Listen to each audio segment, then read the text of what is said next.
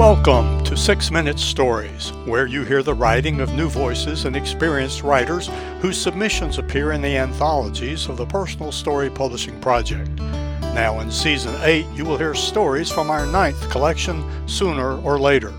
Find links to 6 Minute Stories and to the Personal Story Publishing Project at randalljones.com. Everybody loves a good story. We hope you enjoy this one.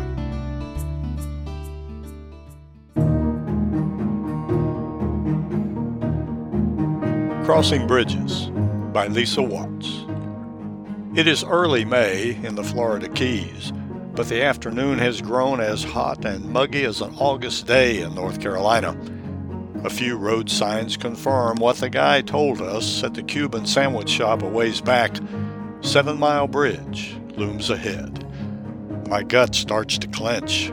Soon we see the long ribbon of 2-lane highway arched in its middle for passing ships that connects 2 lumps of land in the Atlantic Ocean. Dee and I are heading north, bicycling on the bridge's shoulder.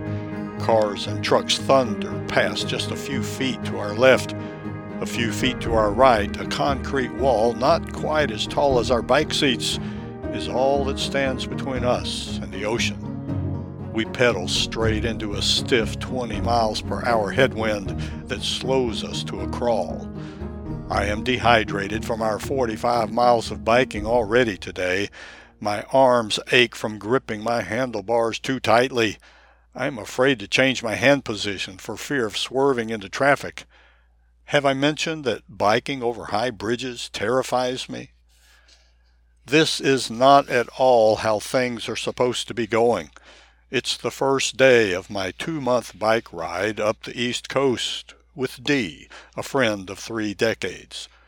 The trip is my big hurrah on the brink of turning 60.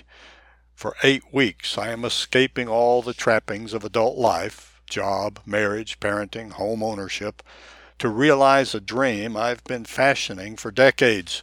I want to prove to myself that I am capable of this feat of endurance, biking 3,000 miles from Key West to Canada. But I didn't expect to be tested on day 1. We are wilting in the heat. I got a flat tire in the first few hours of riding, and now the headwinds and this damn bridge.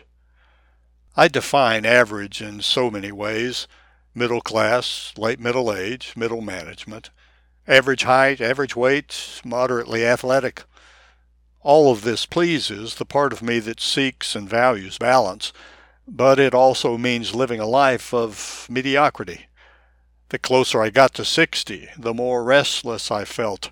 I had an itch to do something just a bit extraordinary, one thing that was above average.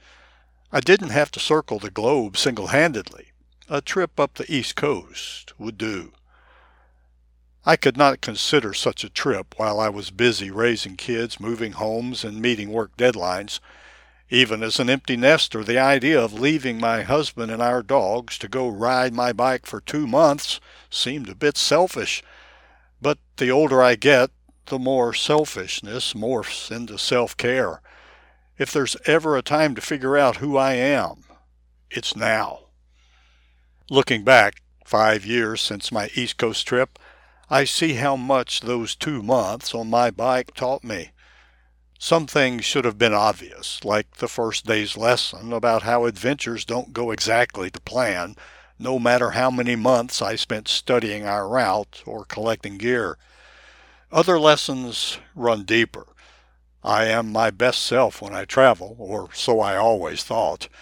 Even better on a bicycle, where I can become a kid again, playing outdoors all day with no worries except following the route and keeping myself fueled.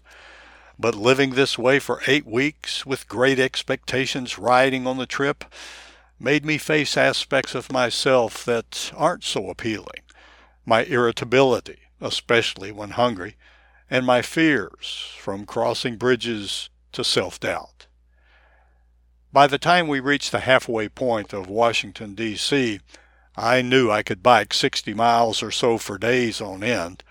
It took longer, somewhere between New York City and Maine, for the wisdom of mindfulness to take hold. to survive bridges, none of them as terrifying as Florida's 7-Mile Bridge, I got good at putting my head down and taking it pedal stroke by pedal stroke.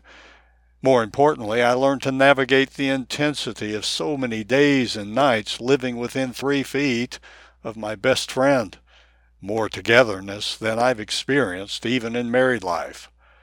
I forced myself to speak up when I was frustrated, breaking old habits of going quiet or getting passive-aggressive. I'm proud of how far my friend and I have traveled over the years, in miles and in life lessons. At some point, pedaling through New England, I realized I could finally feel with all my senses how it truly is the journey that matters, not the destination. And I understood that I could live this way, more confident in my capabilities and open to possibilities, on and off my bike, as the curtain lifts on life's third act. Copyright 2023, Lisa Watts. Lisa Watts is a nonprofit communications manager living in Greensboro, North Carolina. She conceived and edited Good Roots, Writers Reflect on Growing Up in Ohio, Ohio University Press, 2006, an anthology of essays and poems by 20 prominent writers. She is working on her own essay collection about her 2-month bike trip up the East Coast. Read more about this writer and background on this story in a special feature of 6 Minute Stories called Author's Talk.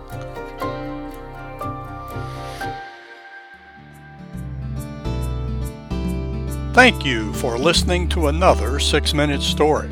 You can read them all in the 9 anthologies of the Personal Story Publishing Project.